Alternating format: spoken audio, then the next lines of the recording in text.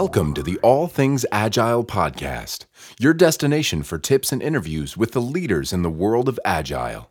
Don't forget to subscribe to this podcast in iTunes, and please check out our sponsor, TeamAccelerator.com. And now, here's your host, Ronnie Andrews Jr. Hello, everyone, and welcome to the All Things Agile podcast, Episode 4, Remixed. Today's title is A New Hope. This is paying homage to the classic Star Wars title. But before we begin, a quick reminder that this podcast is for informational purposes only and accepts no legal liability. So let's get started.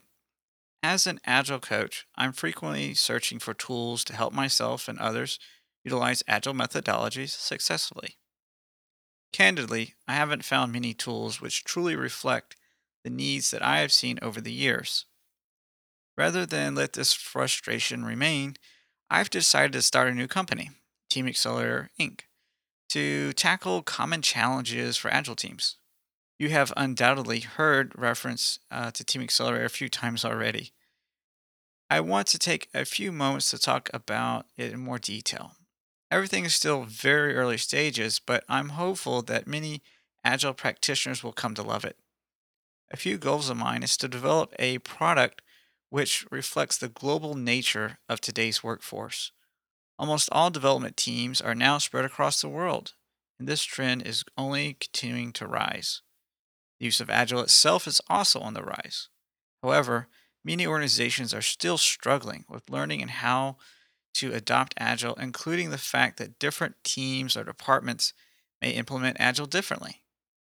Many of the products that I've seen on the market are really just project management tools. We still have a lot of work remaining, but it is a goal of mine to develop Team Accelerator into a cloud-based web tool which will enable teams to specifically focus on Agile success. I also intend for Team Accelerator to be affordable. I want to encourage teams to utilize the tool and achieve success. We will be targeting organizations of all different sizes, including young startups to industry veterans. I can't release too many specifics at this time, but I did want to take a moment and let my audience have advance notice of this new platform. I'm also interested in your input to ensure that it better conforms to your needs.